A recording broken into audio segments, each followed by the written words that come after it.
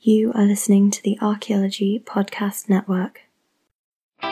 Welcome, fellow island lovers. You're listening to A History of the Caribbean in 100 Objects.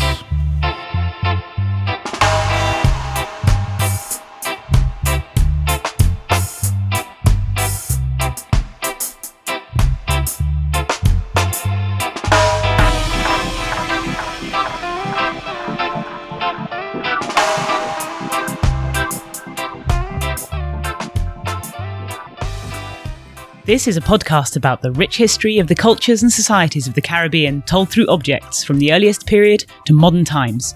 I'm Alice Sampson, I'm a Caribbean archaeologist and a lecturer at the University of Leicester. And I am Angus Mole, I'm also a Caribbean archaeologist and I'm a postdoctoral fellow at Stanford University.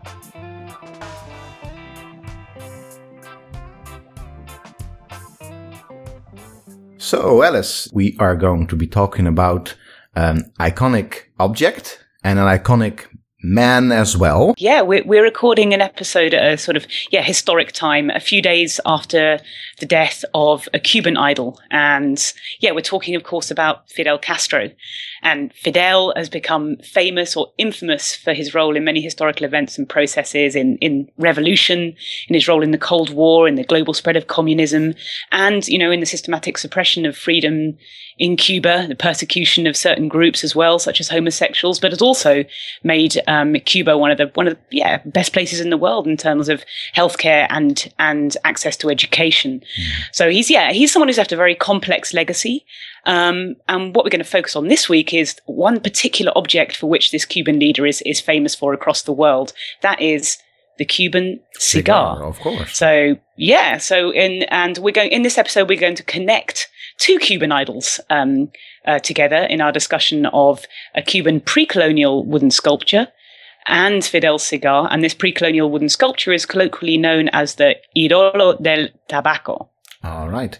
I think just to be very, very clear about this, and quickly point out that neither Alice nor I want to say that Fidel is an idol in the sense that we idolize this man, as Alice already said.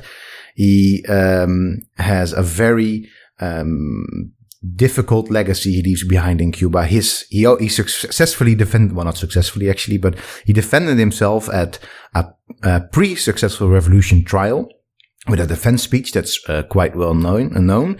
It's called La Historia me absolverá. History will absolve me. I am not so super sure about that. That being said, this is a complex man. There were also some good things and some bad things, or many good and many bad things to him. Yeah, indeed. And in fact, the same applies to Cuban cigars themselves, right? Which are an important cultural symbol. Not particularly healthy. And cigars and tobacco have been discussed by someone that we mentioned last time, the Cuban luminary and intellectual Fernando Ortiz, in his essay on the Cuban counterpoint, or Contrapunteo Cubano, and in which he contrasts tobacco as an indigenous plant and an indigenous cultural tradition with sugar. So sugar is the colonial introduction. Both are strong cultural forces in the Caribbean and strong economic forces in Cuba. So Fidel was a smoker of cigars, but he also made the Cuban people plant a lot of sugar. And to the wider world, cigars, especially sort of high quality Cuban cigars, are known as a sort of superb luxury good.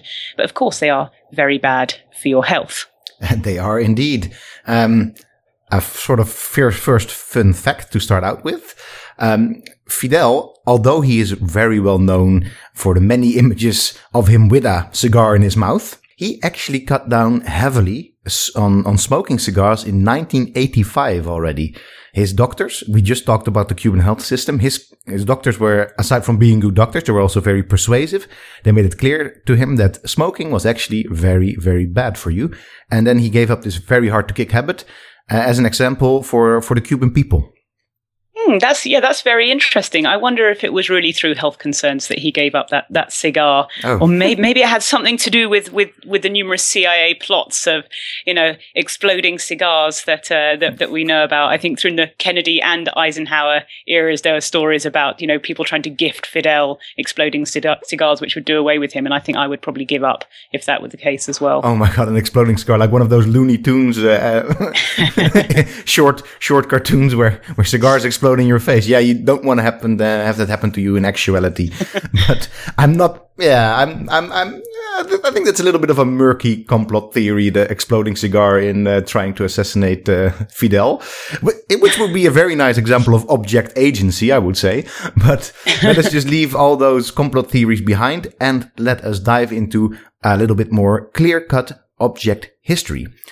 So, the Idolo del Tabaco. Could you quickly describe this for me, Alice?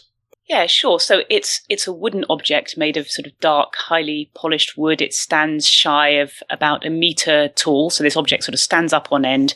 It's a cylindrical object with tapering ends and a human face carved into the middle of it with a sort of decorative carved crown or headdress on top of the forehead and shell inlays for eyes, although this one is missing an eye and also missing an inlay from the mouth. Yes. The legs and arms are also carved onto the tobacco idol, as well as a prominent belly button, and the legs and the arms are both sort of bent. The hands are clenched in this sort of very typical, I guess, trance position that we see in a lot of late Pre-Columbian or Taino iconography. It was found that this particular one was found at the beginning of the 19th century by a couple of farmers in the Meseta de la Gran Tierra in the province of Guantanamo, and it's also known as the Zemi de Gran Tierra as well. As far as I know, it's not one of the wooden objects, the sort of Taino wooden objects that have been dated as part of Joanna Ostapkovich's project. And I guess it's got a flat top, and I think the thing to say is that its shape, if I was going to sum it up, is like a big cigar. Yes, it is like a big cigar. That's probably also why people have made that immediate leap to it being a cigar. If I would have to say that the type of cigar it would be, then in terms of its shape, it could maybe be a Robolo or maybe even a Corona Gorda, I would say, yeah.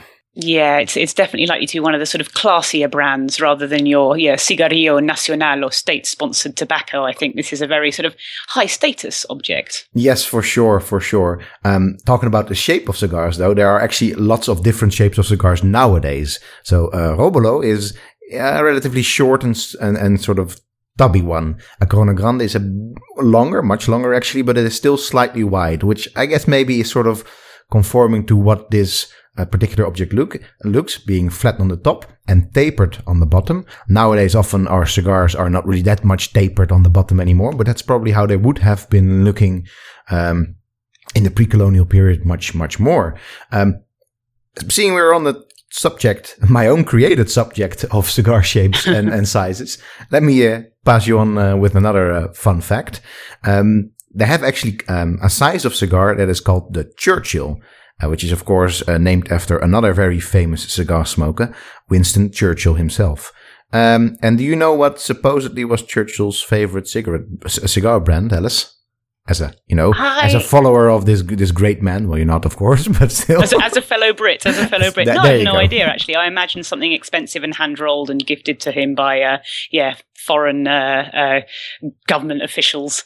Yeah, now actually, the myth is that he liked Romeo y Julieta cigars best, and that's actually why still the Romeo y Julietas have a very prominent Churchill-shaped cigar that they named after this man.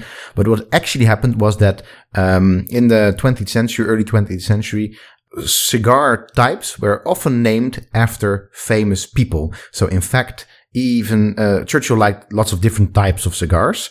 And there was just a very smart person in the Romeo y Julieta factory who named a cigar after him. And now everybody thinks that if you want to be cool like Churchill, you have to smoke Romeo y Julieta. It is, in fact, also, I want to be cool like Churchill. It is my personal favorite brand because I'll tell you, when it comes to cigars, there's these very strong ones, these very strongly flavored ones. I like my cigars because I don't smoke them that very often. I like them to be relatively smooth. And Romeo Julieta is one of the smoothest cigars out there. Back to Fidel Castro. His brand is widely believed to have been the famous Cohiba cigar, which is, as I said, probably the most famous Cuban brand abroad. There's some devious sources, though, that around Fidel that say that he actually liked the cigar brand Trinidad better, which is generally perceived to be a higher quality brand. Trinidad is not such a famous brand at all. And of course, if we're talking Cuban cigars, all of them were recently not available in the United States. Cigars were often gifted to as a sort of diplomatic gift. In fact, that is what happened to Cohiba and the Trinidad brands. They were until 1982 only available to the Cuban political elite and as part of diplomatic gifts. And aside from that, they were also used in diplomacy in another way because they were a part of the embargo of Cuban goods, services, and even people in the United States as a result of course, well, not the Cuban Missile Crisis actually, but the deteriorating Cuban-American relations after the Cuban Revolution. Sorry. Yeah, no, very interesting. I mean, yeah, carrying on that sort of diplomatic gift theme, there's actually a direct connection between Fidel and the tobacco idol and diplomatic gifts in the sense that Fidel and his brother Raúl were given as a gift from the province of Guantanamo little miniatures of the tobacco idol as well. So they would have been given. Yeah, they had these in their possession, the miniature copies of the tobacco idol. Oh, that's cool. Well, clearly cigars have some friends in high places, and they're also good for making friends in high places, right? Indeed. And talking about friends in high places, the Cuban idol, the tobacco idol, was meant for that purpose. It was another one of these zemi type objects. I've told you that it was also known as the zemi de gran tierra. Mm-hmm. So yes, this an object which was a representation of a god and possessing sort of spiritual or ancestral power and a way of getting in touch with the ancestors and with the spirit world as well. So its flat top could have been used as a platform for burning or snorting substances, and we've already talked about the cajoba ritual. And in addition, it was possibly also meant to represent the rolled up plant that we know as tobacco in the shape that we know as a cigar. This may be indeed what its shape refers to. What do you mean with that we know as?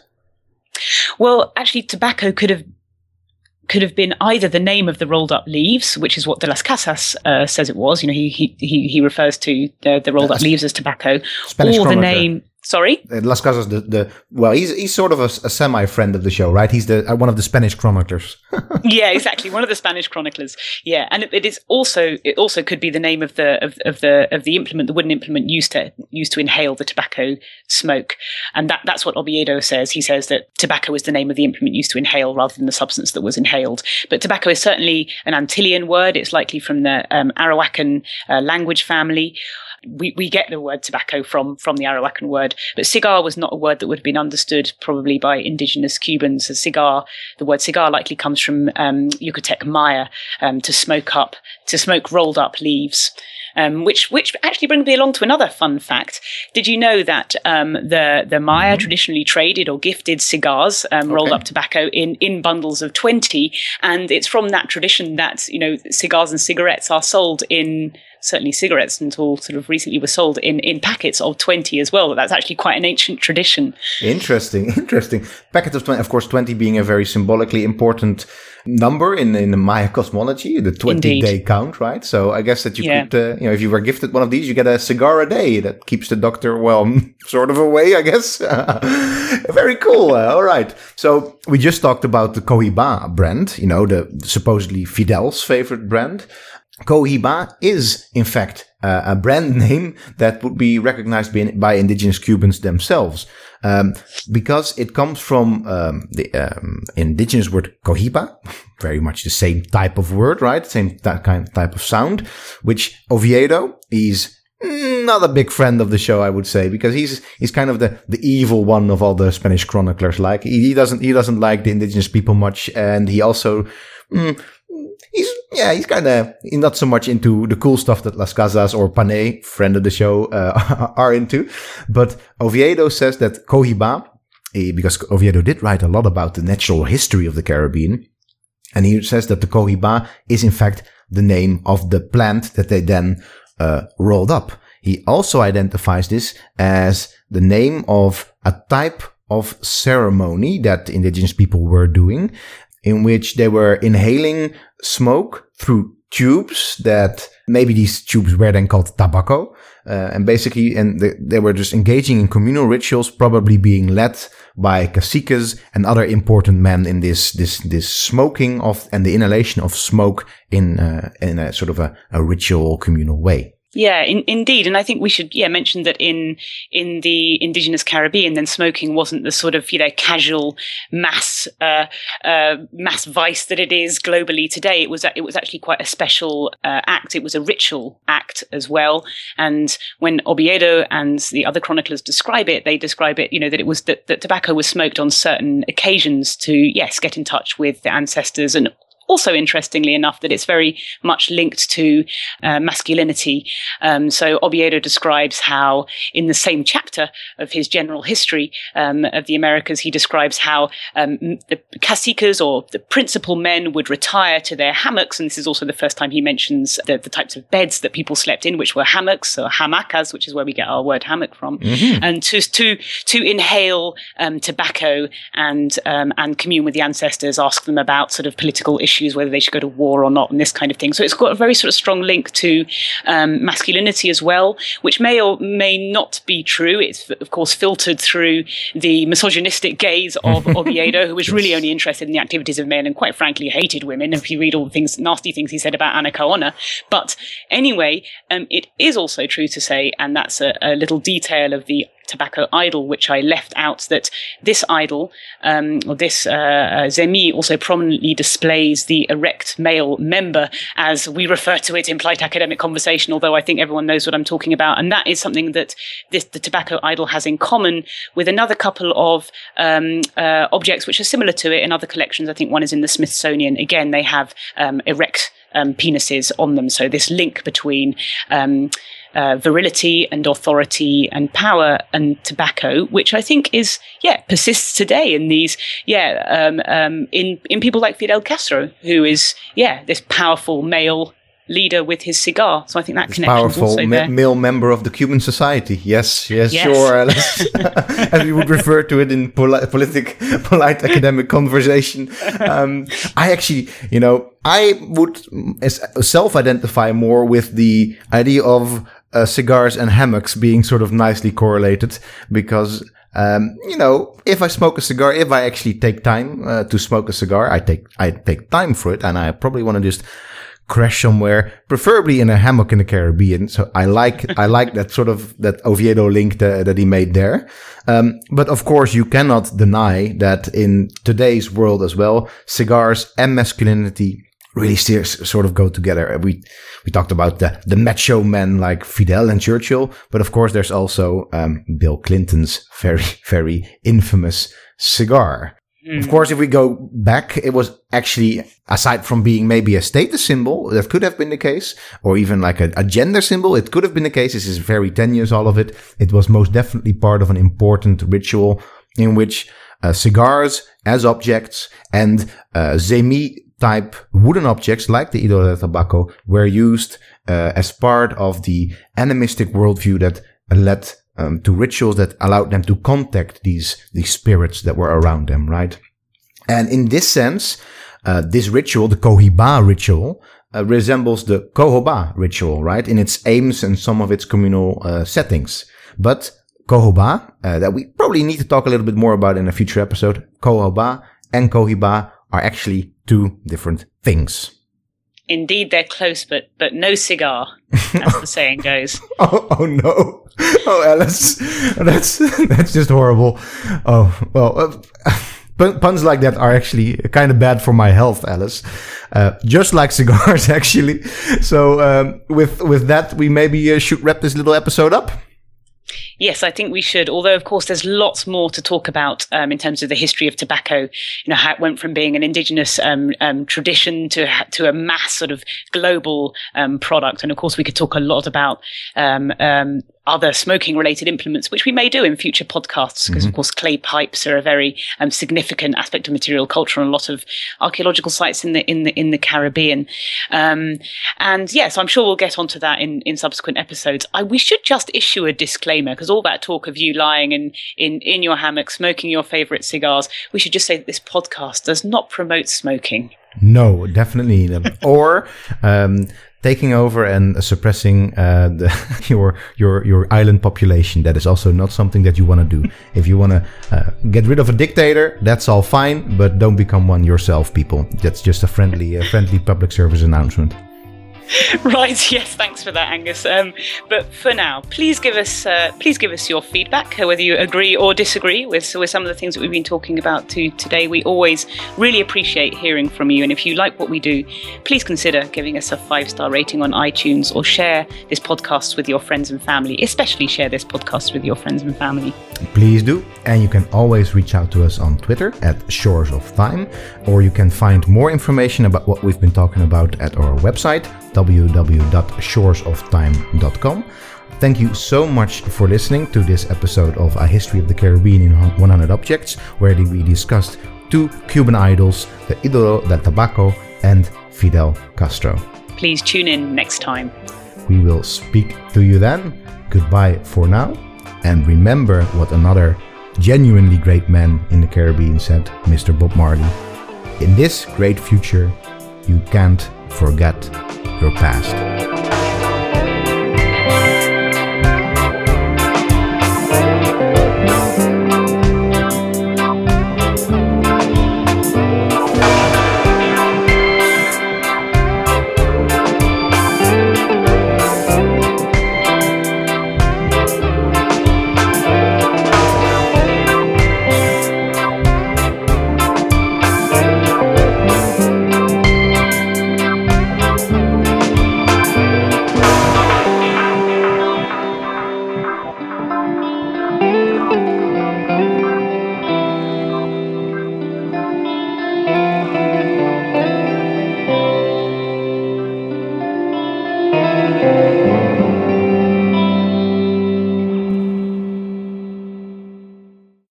This podcast is part of the Creative Commons under the Attribution Share Alike 4.0 International License. And it was made possible thanks to a Rubicon grant from the Netherlands Organization for Scientific Research.